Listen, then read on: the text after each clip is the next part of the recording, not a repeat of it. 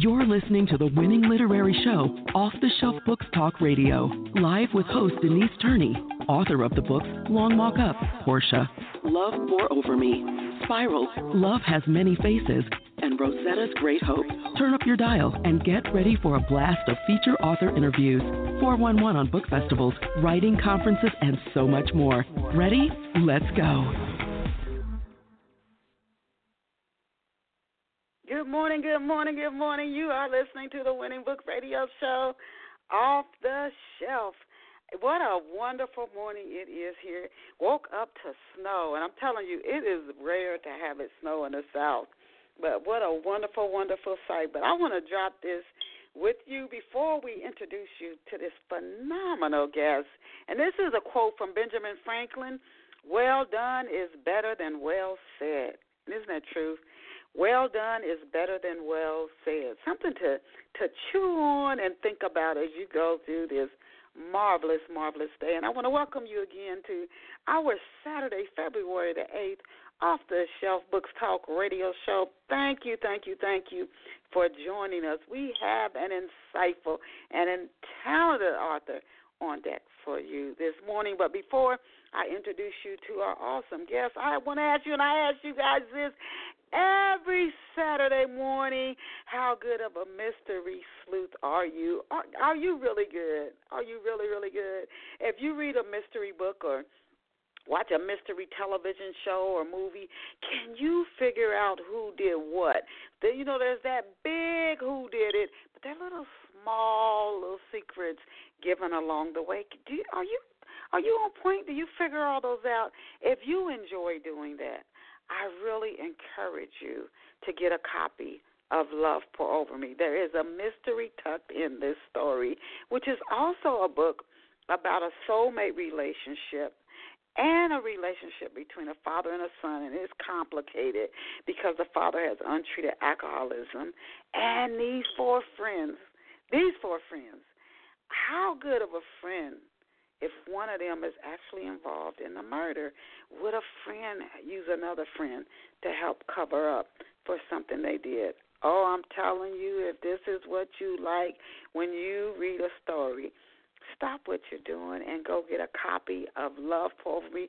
You can get it at Barnes & Noble, Amazon. You can get it at Google Books. You can get it in e-book or in print book. If you want to get it at the bookstore and you don't see it, just ask the clerk to order you a copy of Love Pour Over Me by Denise Turney, and they can order you a special copy because Love Pour Over Me is carried by the largest book distributors in the world. Please go get a copy. Treat yourself to a copy of Love Pour Over Me, and let me know how you enjoyed the book. And now, drum roll, let us go and meet our very special off-the-shelf guest. And our special off-the-shelf guest this morning is Linda Plunkett. And I'm going to pause and tell you, we have people who join the show midstream through this show. There is still time, before I introduce to you and tell you more about Linda when we launch the show, there's still time for you to tell your friends, your neighbors, people you know who love books. There's so much that our guests share with us on the show. There's still time for you to say, hey, to catch Off the Shelf, tune in, catch it in the chat room or dial in. Listener dial in is 347-994-3490. Again, that's 347-994-3490.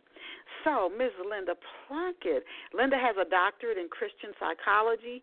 She operates Hope for the Hurting. She's also the author of the book, which we're going to talk about today, Supernatural Rescue: From Broken to Beautiful. Don't you love that title? And in the book, Linda shares her story of coming out on the other side of brain surgery. She had a brain tumor the size of a tennis ball. Wow. And although Linda still doesn't have a sense of smell, she continues to advance. She's a ballroom dancer, you all, for which she has won an award. And she is working on her second book, which we'll be discussing this morning as well. And what a remarkable woman. Just amazing, amazing, remarkable. And I encourage you to visit Linda online at lindaplunkett.com. And that's LINDAS Plunkett. Again, Linda, S as in super, Plunkett.com. LindaSPlunkett.com. We are honored to have Linda join us this morning. Let me go connect her to the show. Welcome to Off the Shelf, Linda. Thank you, Rhonda, and thank you for that wonderful introduction. Oh, you're very welcome. And it's Denise Turney, and no problem, but want to welcome you to Off the Shelf. Oh, Denise. Absolutely Okay. fine. Absolutely fine. It's a pleasure to have you here with us on Off the Shelf this morning. The first few questions I'm going to ask you, Linda, and you have such an amazing story. The first few questions I'm going to ask you, I ask every guest who comes on Off the Shelf because our listeners like to get a little backstory on our guests. So to kick it off, could you please tell Off the Shelf listeners where you grew up and what life was like for you growing up? Okay, where I grew up was the Midwest, actually close to the Amish country in Ohio, northeastern Ohio, and much different than where I live in Florida currently, but it was more of a rural, small-town area. Things moved a lot faster, much slower back then. My family had a family business, and I actually worked in a family business from the age of 9. We were all expected to work. What type of business did your family run? Well, it's an interesting story about my father because he did not have a lot of education. He grew up in West Virginia, and after serving in World War II in the Army, he hitchhiked to Ohio, and he started a small produce business, which the produce business eventually turned into several grocery stores. So by the time I started to work, he hadn't expanded. He still had a produce market, but he eventually added canned goods and a meat department and really built it up from scratch. So my father was really to be commended. Back in that time, it was a different time, and people didn't have the opportunities for education that they have now. Ah, wow. So I want to ask you, and this is a little bit of a side story and amazing about your father. I think that is fabulous. There's a little bit of a turn question that I'm going to get back to talking about more about you and how you developed as a writer. But who's responsible for your passion for playing golf? Well, that would have to be my mother. And like I was telling you about my dad, my mom, although she did have a high school diploma, she was very motivated into having her own business. And so my father developed the grocery side of the business. And my mother's dream was to have a golf course, and eventually she built a golf course. But I really learned golf and really enjoyed golf because of my mother. Your parents are go-getters, and what a history. And then talking about your recovery, which we're going to get to, just absolutely astounding. And even listening to you talk, how you came back. When you were a kid, what did you dream of becoming?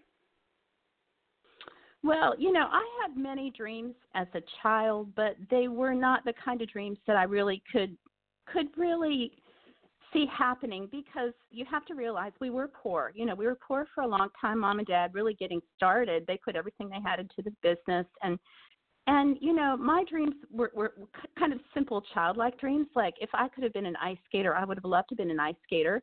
I would have loved to play the piano, but we just didn't have money for things like that. And so honestly, my dreams did not, they were not the kind of dreams, so one day I want to be a writer, one day I want to be a psychologist.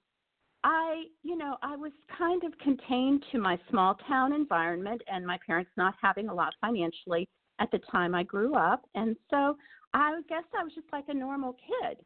But, had I had dreams at that point, I would have loved to have ice skating lessons, maybe learn to play the piano. Those were the type of dreams I had as a small child. Now, when we start talking, I'm going to start asking you how, when you first realized you had the tumor and just the miracle recovery you had. But this, I'm thinking, helped you during your recovery. Did you work as a psychotherapist? I know at your website it shared that you had a busy counseling practice. I can only imagine that may have been helpful, if so, during your recovery. Well, you would think that it would be. I mean, I had been a counselor for, I guess at that point, I mean, I started out doing lay counseling, then went back to school, probably 15 to 20 years. But the thing that happened after my brain tumor was, I had this gigantic tennis ball-sized tumor. They had to cut my head all the way around. There were complications. The surgery went on for almost 8 hours, and I had a lot of anesthesia in my body. So honestly, when I first woke up, I felt like a vegetable. People say, well, what do you mean? What does it feel like to be a vegetable? I could not put thoughts together. I had trouble speaking. I couldn't walk. It took me months to learn how to walk.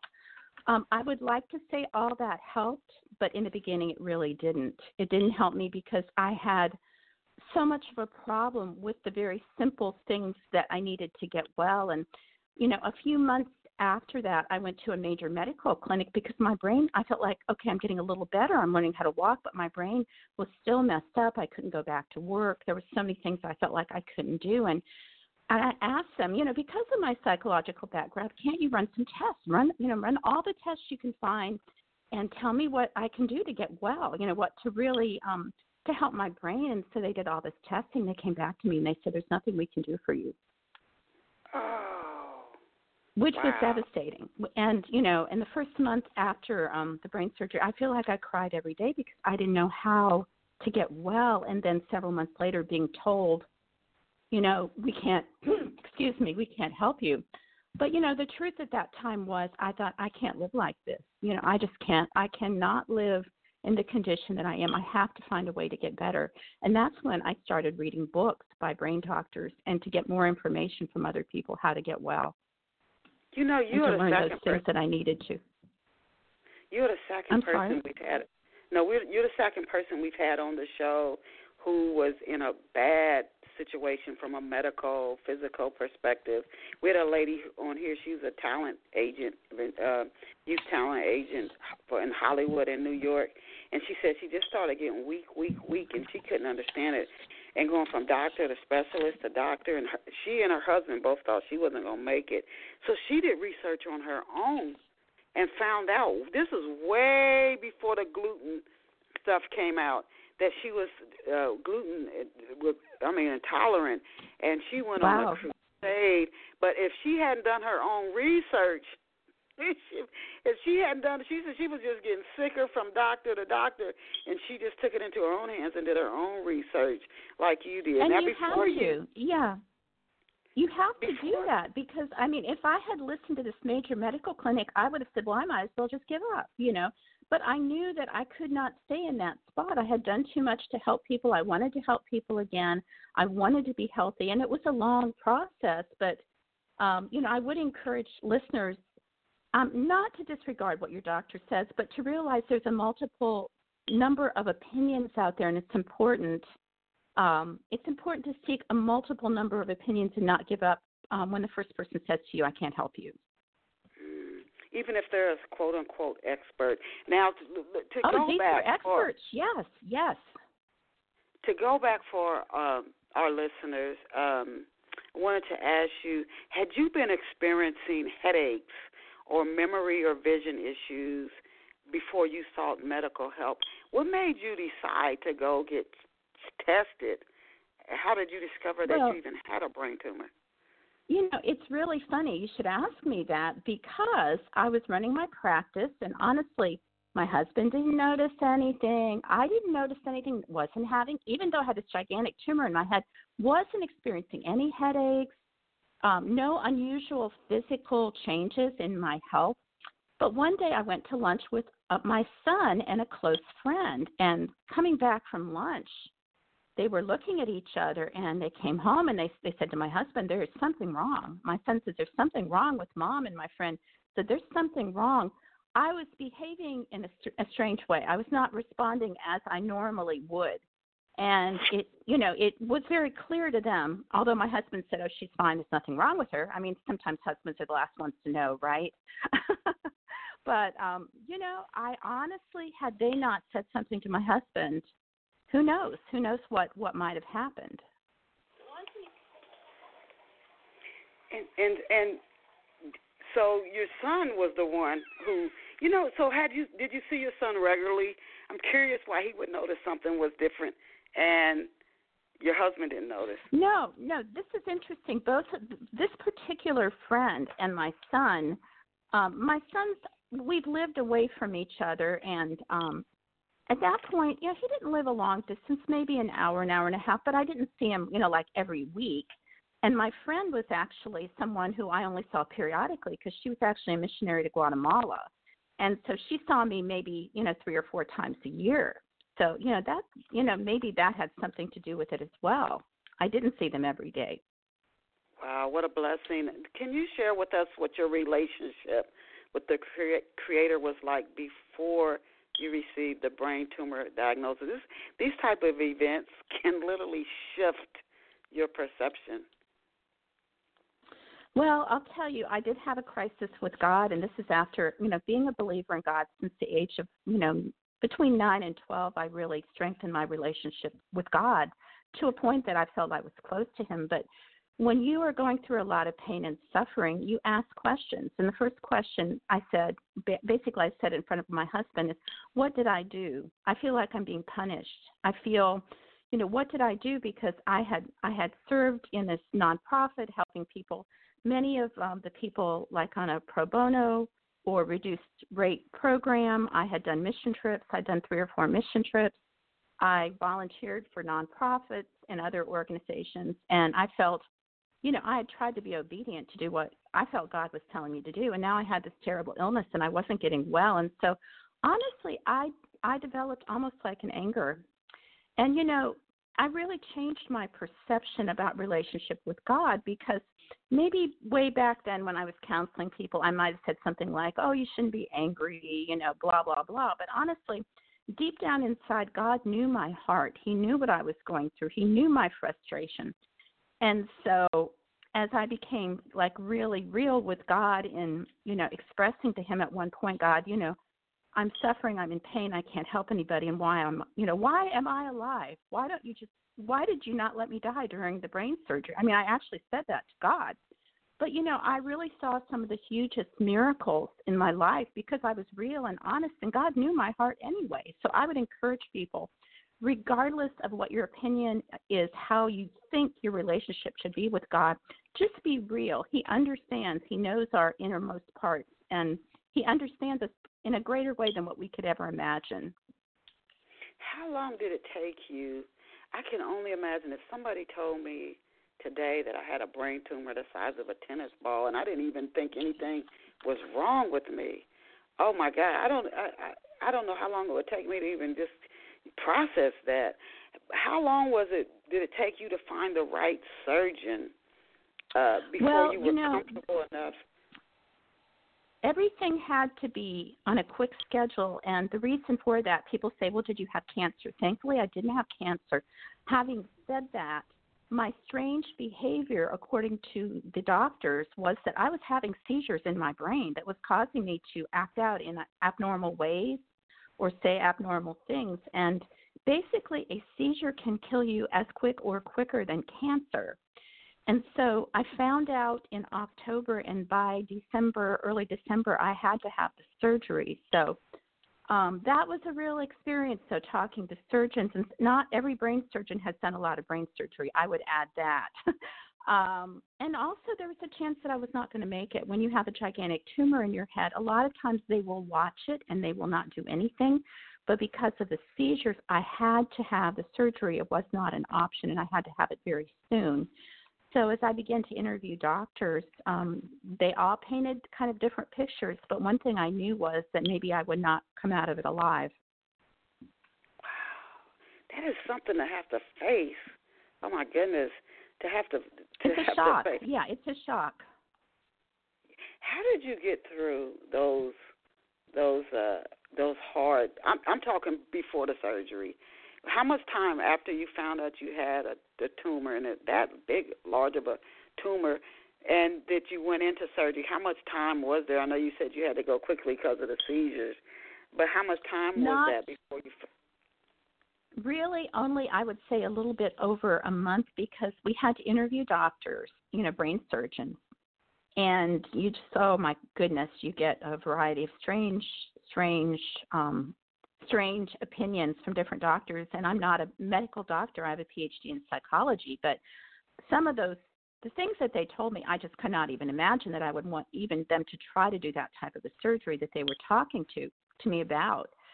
So we interviewed, I would say 3-4 different doctors, and then once you have picked your doctor, they have to reserve a time. You have to have an ER available. You have to reserve a room for surgery and everything that goes with having a brain surgery. And so basically that really could not be done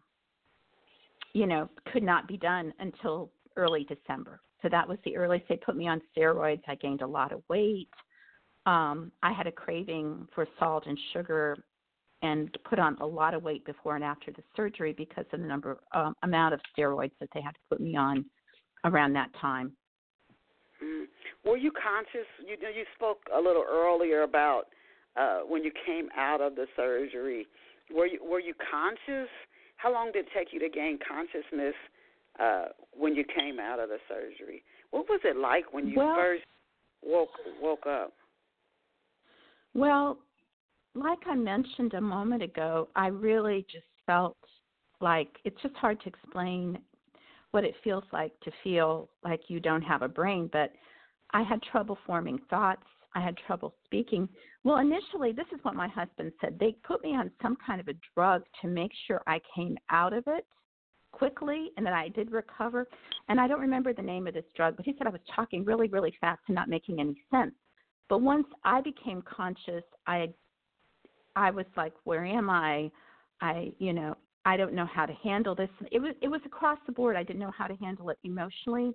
I didn't know how to handle it physically. I had trouble speaking, thinking. I couldn't walk. I had no balance.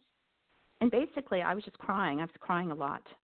The first 30 days, I just remember crying almost every day. It's like I remember I had a home health care person come to my home shortly after. And I remember putting my face in my hands. Fortunately, I did a journal during this time, or I might not remember everything. But I put my face in my hands, and I just bawled, and I said, I don't know how to do this. And that's when he said, you need to write things down. You need to have a journal. And otherwise, you're not going to be able to tell you're getting better, to really measure your own improvement. And so that's when I started writing, even though I will tell you the first time I wrote, I couldn't read my own handwriting. Wow.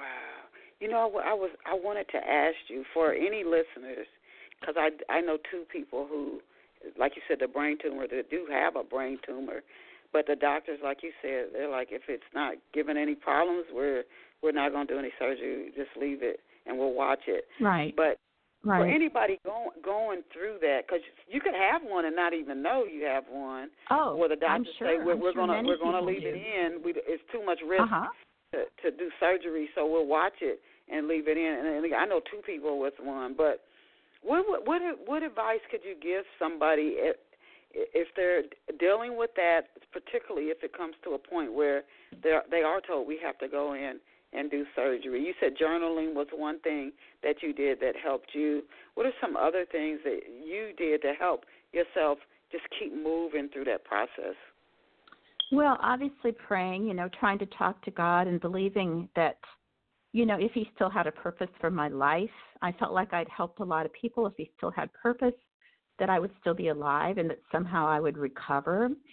And, you just, it's just a very strange feeling. And then, of course, after the surgery, I had the near-death experience where I did feel that I was dying, and I felt like I had a supernatural rescue from God. But, it's a very, how should I put it? You're walking in unknown territory. You don't know what to expect. And honestly, the hardest thing for me through all the brain surgery and also going through the fibromyalgia that followed is I never knew anybody who went through anything like that.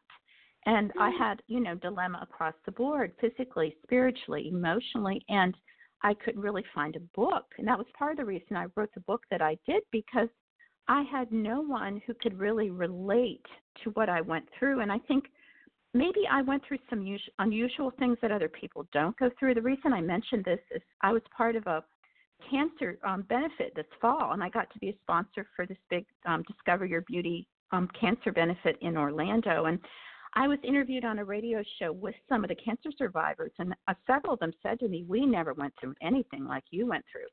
But, I do believe there's a purpose in what you go through, and I think what I've been through can help somebody else, and I really believe that, even though maybe the depths of what I went through was worse than what other people have gone through. So I was going to ask you what inspired you to share your story, and this happens on the show so many times. Right before I'm getting ready to ask the next question, the guest will launch right into it. I was going to ask you what inspired you to share and write Supernatural Rescue from Broken to Beautiful. How soon after your recovery or your surgery did you actually think, you know what, I'm going to share my story. I'm going to turn this into a book. How soon after? Fortunately, like I said, I had the journal. Had I not had the journal, it would have been hard to retrace the steps because of the terrible condition of my brain. But you have to realize it was, for me, this was just really, really slow. And when I learned how to walk, it took several months to learn how to walk. And when my brain was messed up, and I had to try to find books to try to help my own brain. And then I had a huge setback about 8 months after the surgery. When I woke up, I had pain all over my body, and I couldn't sleep, and they called it fibromyalgia. The onset of the fibromyalgia, believe it or not, was much, much worse than recovering from the initial brain surgery. And so because of the fact that I went through several years of trying to find a way to deal with fibromyalgia and not having sleep and pain, and I mean the horrible things that went with that, the book did not actually come out until 2016. I wrote it, probably started really working on it 2014, 2015, but I was really in not good condition for a few years to be able to do anything like that. And even the fact that God, restored my counseling, my practice for counseling, and a lot of things were restored, the ability to dance again. It took a long time to really, and I'd never written a book. Like I tell people, just because you have a PhD in psychology doesn't mean you know how to write a book. It's not an easy thing. So it did take me quite a while, with the help of other people, to be able to put that together. Can you share with our listeners some of the events that you actually cover or go over in Supernatural Rescue from Broken to Beautiful? For example, do you start the book with your childhood and then progress up into the brain tumor and the recovery, or do you just start right away with the brain tumor? Yes, pretty much. Like the first chapter is kind of an overview, a little bit about my past, how I grew up in the Amish country, and just having like a quiet time with God, and just kind of an opening. But yeah, it goes right into chapter 2, which is called A Surreal Revelation, how I was in shock. Like, it's funny, I was a psychologist, and people say, oh, you can't be in denial. If I could have been in denial, I would have been. To believe that I had a brain tumor, like, this isn't really happening. But it was, and it was a crisis. It was the biggest crisis of my life. And it was very bizarre. I was 59, but I mean, I had great health. I had no high blood pressure, high cholesterol, any diabetes, nothing. And my father recently lived to be 100 years old, so we have good genes in our family. But, this was just such a total shock. So, yeah, it's basically, it goes into the story. It goes all the way through the point in the fibromyalgia where I started taking a medication, which, by the way, I will say that did not cure my fibromyalgia. So the final chapters in the book are things that I really learned from this experience, and that I learned that made my life different or made me think different the last few chapters. And some of these are really less from a psychological point of view, although there are some principles in there about things you could do to help yourself, but more things that were very personal that I really, really changed, how I feel. But I realized what the most important things in life are, really, from having to go through this. But I do have a chapter on suffering. What could be the purpose of suffering? It seems useless. But honestly, I would tell people I have a great capacity to help people in ways I never could have because of the depth of suffering. And I'm writing another book in the future on improving your brain, how to improve your brain, how to get through fibromyalgia. But also, I'm starting a new coaching practice this year to help people online and over the phone. I didn't want to maintain a constant counseling practice where I pay a rent, but at this point, being able to do it online is great because I can really help people and still travel and do other things that I want to do. I can only imagine how much more powerful and conviction as a counselor you would have, and the clients you'd work with, when people know somebody who they're speaking with has been through something. At least I can say for myself and other people I know, it gives you credibility. When you talk to somebody and you've been through something and they haven't been through much, it's like you don't understand. But when they've been through something and they're helping you, you're like, oh, you get it, you get it, you get it. Now you said you had a near-death experience. Was this during or after surgery? And did you receive any messages? What happened during that near-death experience? Okay, well, I have a chapter in my book. It's called The 10 Dark Days because, like I mentioned before, I felt like a vegetable. I just felt I couldn't think, I couldn't talk, I couldn't walk. I was falling all over the place. It was hard for me even to get from the sofa in the downstairs to the bathroom. But the incredible thing about it, I just had this emptiness there. I even felt that God had left me. Honestly, I felt totally abandoned by God. And it was about 10 days that I'm just laying there and feeling complete hopelessness and laying on the couch. And I can't explain this because there's no words to explain what started to happen, but I felt my spirit separate from my body. And like I was no longer in my body. And I was moving closer and closer to the front door, spiritually. My body was still on the couch, but spiritually I was moving, and I was on my way out. I was at the front door. I was ready to open the door or go through the door and leave. I'm not sure how that would have all happened, but I was at the front door, and literally, this is the only way I can explain it. And I realize some people I say this to, and they'll say, oh, she had a brain surgery, it didn't happen, blah, blah, blah. But I saw a huge hand come out and pull me back into my body, and I realized God was with me again. And the reason I believe there's credibility to that story, my husband's sleeping in his normal bed upstairs. Like I said, I couldn't even go up the stairs. He said that when this happened, he saw the hand.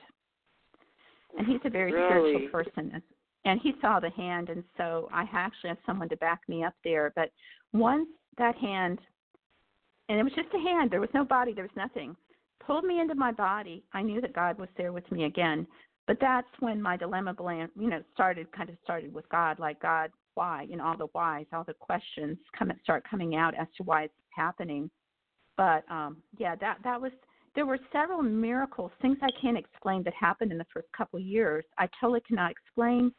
People either believe or they don't believe. And you know what? That's up to them. I can only tell people these things happen to me. And, I'm here to say it's made me a different person because they have happened to me. Wow, what a story. Now, I definitely want to talk about this, and you mentioned this briefly earlier in your interview. This was something when I was researching for your interview that kind of struck me. When I was in the Navy and I was in Indiana, I went through like an Amish community, and it's almost amazing that these types of communities exist in our fast-paced, rush world. There are people who don't go at the frenetic pace that a lot of us do. They live a more quiet, tranquil life in the midst of all this turmoil. Now, at the start of the book, Supernatural Rescue from Broken to Beautiful, you share what it's like for you driving through Amish country. And you said you grew up near Amish country. Why do you think that you enter this state of peace, you say, when you're in Amish country? Has it always had that effect on you from when you were a little girl? And why do you think it does have such a strong impact on you?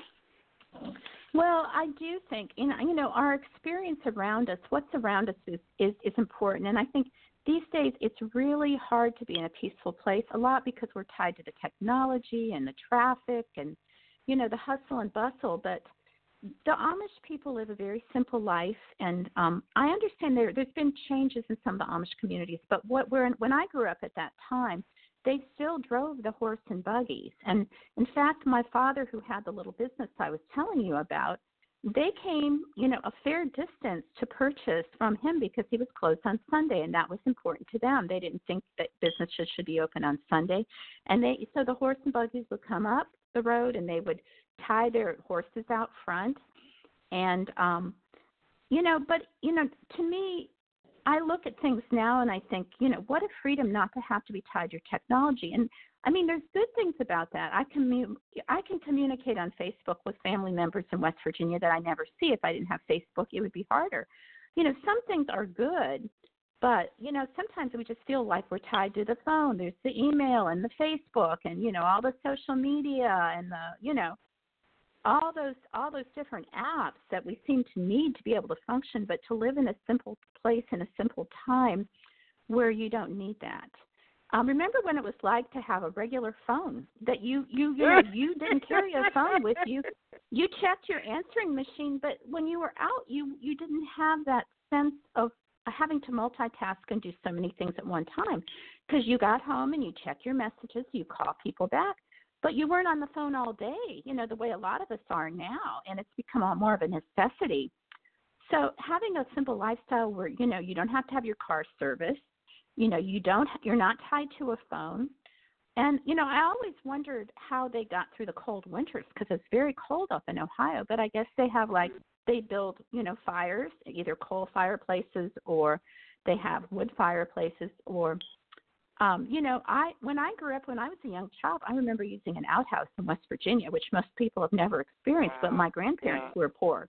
And that was a long time ago. But, when things were more simple and less complicated, or this is my feeling now, if and how you can build boundaries to have your life more simple and less complicated, you do yourself a favor, because the peace, even that momentary peace, will enhance your life. And when I travel, we go to North Carolina some, and I can sit and look at the mountains. There's just something about the peace, looking at the mountains, just sitting there, emptying your mind and, maybe talking to God or just meditating.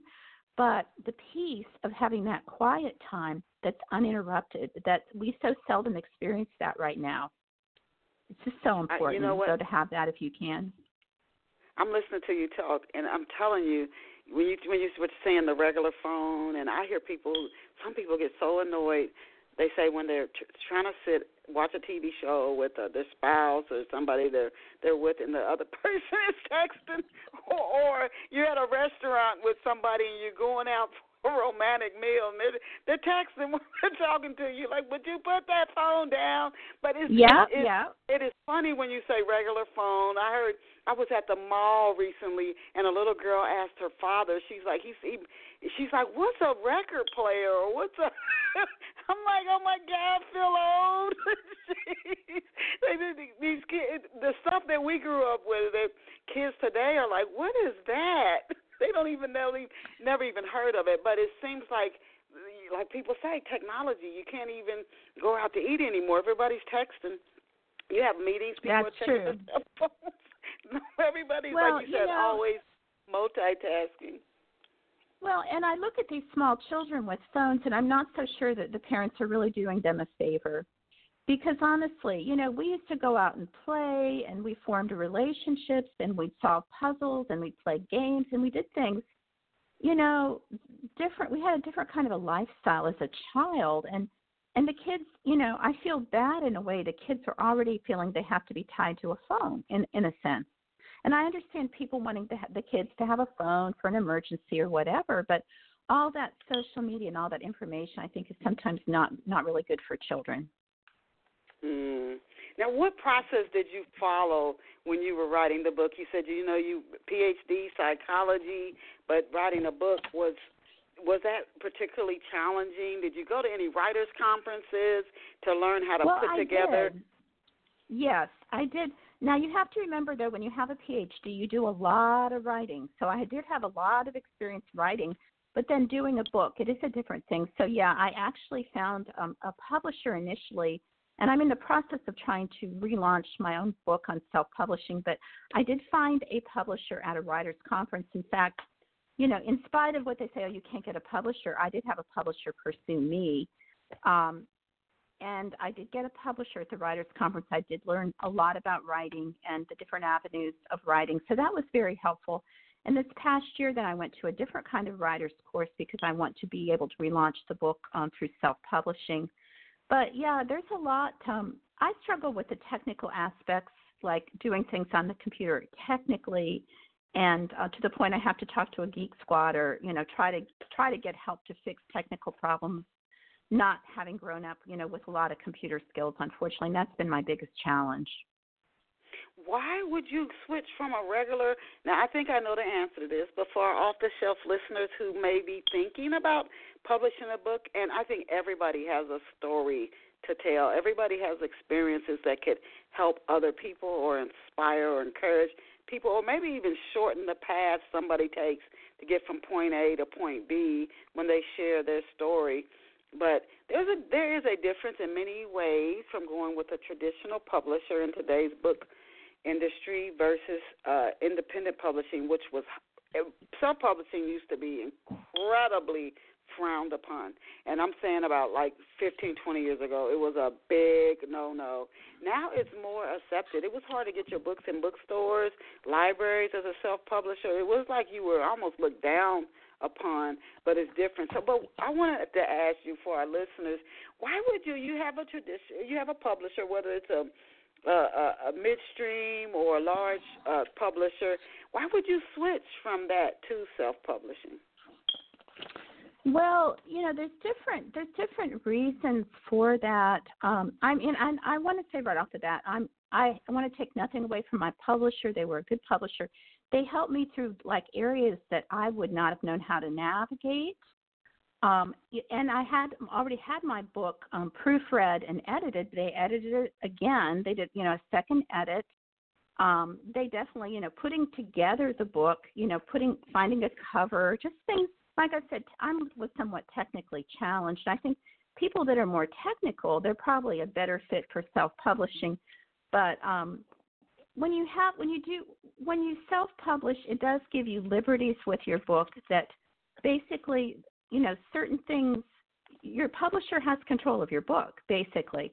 And also, most people, and I don't know how to put this without it sounding negative, but most people, this is what I have heard and I believe to be true, most people never see a royalty check. I have seen a few very small royalty checks, but if you self-publish, then you have the control in your hands. I am thankful they gave me a number of copies of that book when I did the book deal, because when I travel and I do speaking fairly frequently. I can carry those books and I can offer those books, at my speaking engagements. And I'm glad, between now, the time that I haven't yet self-published, I still have a lot of copies of the book. You can still get the book on Amazon. It was available at Barnes & Noble, I'm not sure. But the book really wasn't selling, and they did not really teach me skills for, trying to get on a bestsellers list or trying to, things you could do with your book. And when I went to the Self-Publishers Conference this year, they had a lot more ideas, of things that I could have used that information way back then, but I was counting on my publisher. He just wanted to publish the book, but he didn't really help me with promoting the book. Or, I've had so many positive comments, but, never been a bestseller or anything like that. So I really kind of wanted to give the book a second chance, maybe put a new cover on it, but also it gives me a chance to edit and make changes. And so I've had people look at it, read it, and say, I think this might be better, that might be better. So, I'm considering that as I self-publish it in the near future. You have an incredible story. I mean, I could see you sharing your story, whether you getting your books into hospitals, whether you're sharing your story to people who have gone through what you've gone through, the fibromyalgia, the brain tumor, whether somebody has the surgery on or not. Somebody who maybe has a loved one who's dealing with that is inspirational. Churches, the self-publishing and getting out there and really sharing your story. You have an amazing, amazing story. So I wanted to ask you, before we start talking about Hope for the Hurting, can you share with our listeners, what have readers been saying about supernatural rescue from broken to beautiful? Well, I've gotten really good feedback. In fact, people people that aren't really avid readers, and, I'm glad I have the speaking venue as well and now the coaching venue, because a lot of people just don't read. But they might listen to something, they might listen to a radio interview or a podcast, or they might hear me speak. But people have said to me, I started reading your book and I read it from start to finish. And the good thing is it's not a super lengthy book, so if you had the time, you could certainly do that. But people say it does encourage and it does inspire them. And many people relate to it on different levels. And it's because I went through such a trauma emotionally, spiritually, and physically that people can relate to something in the book. There's a lot of different levels of, trial, tribulation, suffering that I went through that they're able to relate. And that's I felt when I wrote the book, if it touched one person, if it helped one person, it would be worth it. And I'm glad to say that it has. It's helped more than one person, even though it's not become a bestseller. It has helped people, and it's accomplished the purpose that I had hoped for. When and why did you just shifting just a little bit, still in the healing space? But when and why did you launch Hope for the Healing? Hope for the Hurting. Hope for the Hurting was something I did a long time ago when I started counseling. I received my PhD in the early part of, let me think when it was. It was around 2000. I may not be telling you the exact date, 2001, 2002. But when I received my PhD, and my background was from both liberal arts and from a spiritual college university that I went to for my PhD and master's. And I basically wanted to help people and to be able to give people a chance that might not have the money to get the counseling that they wanted, but also for people to get a tax deduction. Now, I probably never really went out and asked for a lot of donations the way I should have, but I thought, if people could donate and then I can help people and they can pay what they're able to pay, that could cover some of the costs. And also, I became ordained as a minister when I got my PhD. And so, having the nonprofit, the 501c3 set up, I felt, there was an avenue for other people who wanted to give, but also, it would make it more affordable for more people. So tell us about what are some of the specific services that you offer through Hope for the Hurting?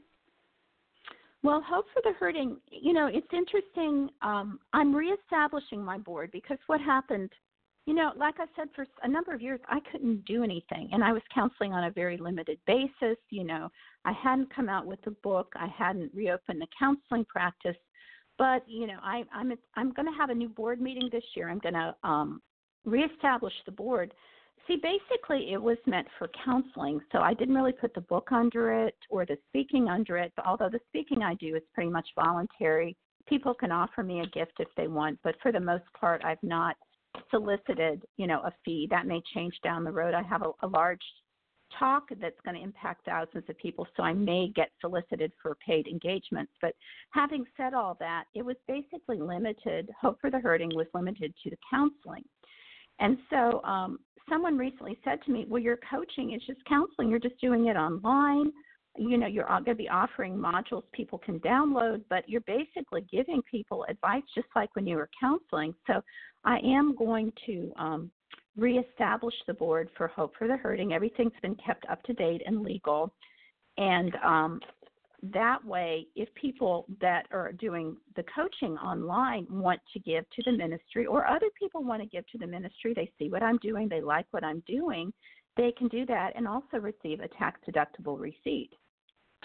But when you say counseling, is there a certain area that you counsel in? Like there's so many different.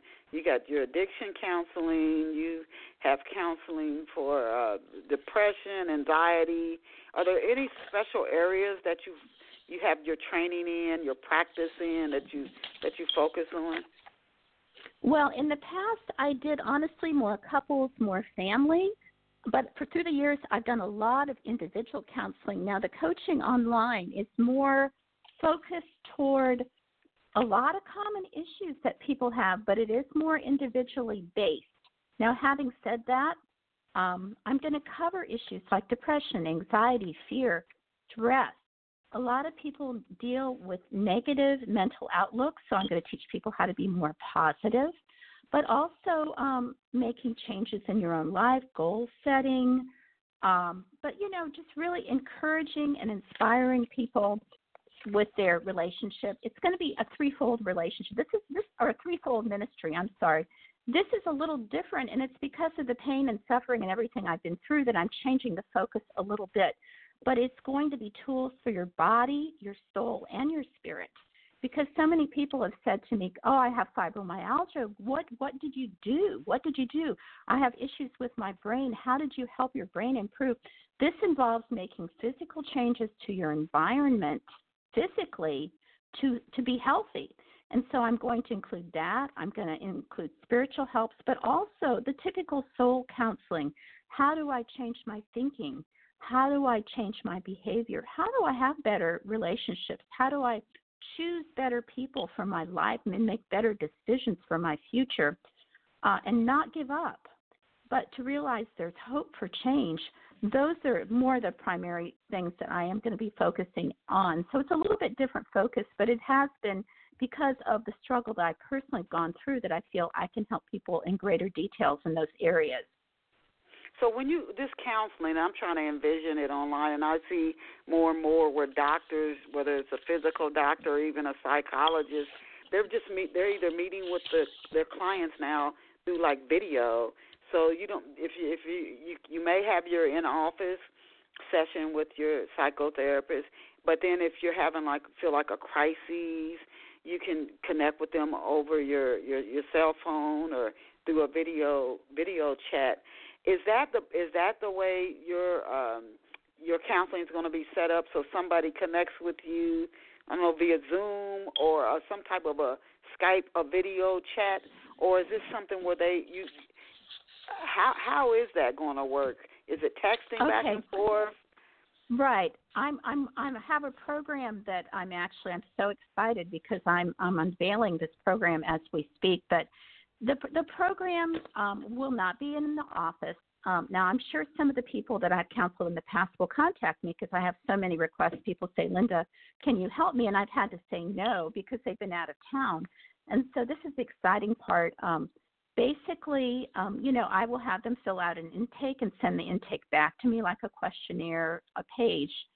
But basically, there's going to be a downloaded module, and it's going to start as an audio. Eventually, it may be a video module at some point in the near future. But the great thing about having an audio module, say for 45 minutes, is people could listen to it in their car. They could listen to it while, people are just so busy. They don't seem to have time to come to an office. But for example, I will have it on various topics, and if you decide you want this, I will give you the topics you want it'll be a 3-month program, but I'm also going to have the flexibility if people need over-the-phone sessions regarding those types of topics, that yes, they can get an over-the-phone with me. We could do a video, or we could do a Skype or a Zoom or something like that.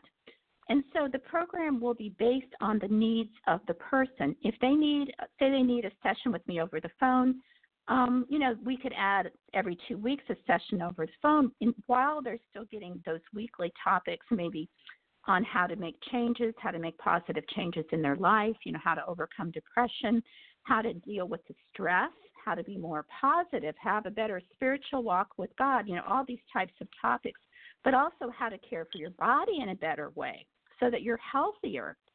And I'm not an MD, but having said that, I had to fight my way back physically. I was really at a low point, and doctors could not give me answers. I found a lot of things out on my own that I could share with people that they could have a healthier life. So it will be individualized to that person and what their needs are, and it will be over 3 months. And then if they're happy and they want to, they can also renew for another program. But the programs will be limited to a 90-day program. And one thing I always told people in counseling, it takes 30 days to make a change. You can't be impatient with yourself. So by doing a 90-day program, I'm very hopeful that people can make positive changes within that time frame. And you know what? I thank you for the work you're doing with Hope for the Hurting and your counseling. But you said something twice, and I just want to echo that. Sometimes, when we rely on experts, if they tell us there's nothing that can be done. If you have an accident, you'll never walk again. If you have to, your life is yours. So don't just stop at what an expert says. I can only sit here and wonder how many people gave up after they got a bad I agree. Oh, bad I news agree. from a doctor, And and they just threw in a towel. Oh, and I'm so glad you brought that up, because when I speak to groups, one of the things I emphasize is no matter what, do not give up. I had an injury, and one of my hobbies is ballroom dancing. And I do that to the point, and I do competitions to the point that I can afford to do it. It can be a little expensive, but I try to, do a little bit as I can. And I had an injury, and we were moving from one home to the other, and I had a fall, and I really messed up my ankle, and it looked absolutely terrible. 2 people said to me, "Oh, you will never dance again." If I believed that, I probably wouldn't be dancing. But I'm happy to tell you 6 months ago, or 6 months after that fact, I was dancing at a competition. It wasn't my best competition, I will tell you that, but I was able to do it. I set my mind, and I put my faith in God, and I believed that I could heal. And I have used certain techniques to get better that have helped me in the past, and so I did get well.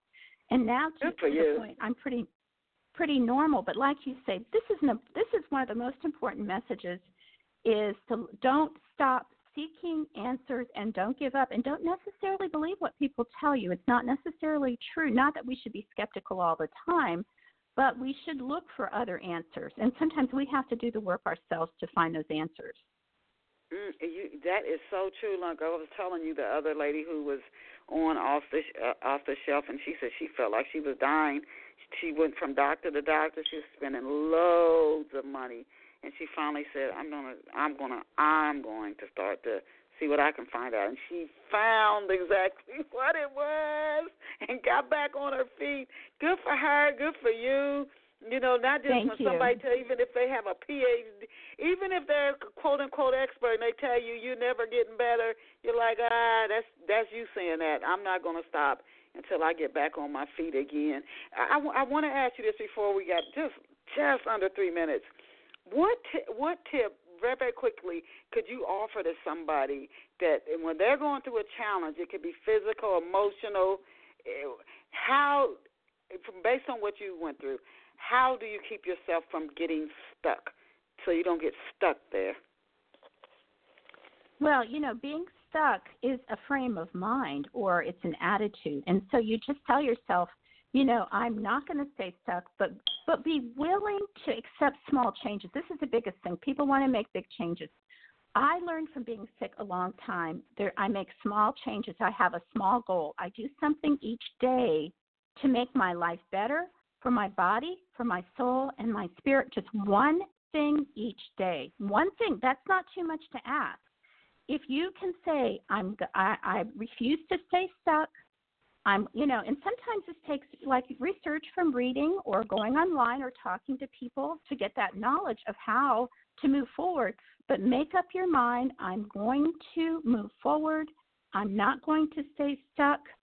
And you just have to be motivated to get out of that spot and to say there's a better future, and I have to find a way, and I'm going to have a better future with the help of God, and just have that determination to move forward. And you have to have it. It's good when you have people around you who encourage you too, but still we have to do that inner work ourselves, even if it feels painful. We have to keep going. Where can off-the-shelf listeners get a copy of your book? And the title, we've been speaking again with author Linda Plunkett,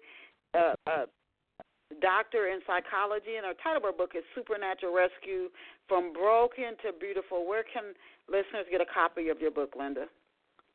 There are copies available on Amazon, or you can reach me. My email is hopeforhurting@aol.com. If you want to reach me directly, that's fine to email me.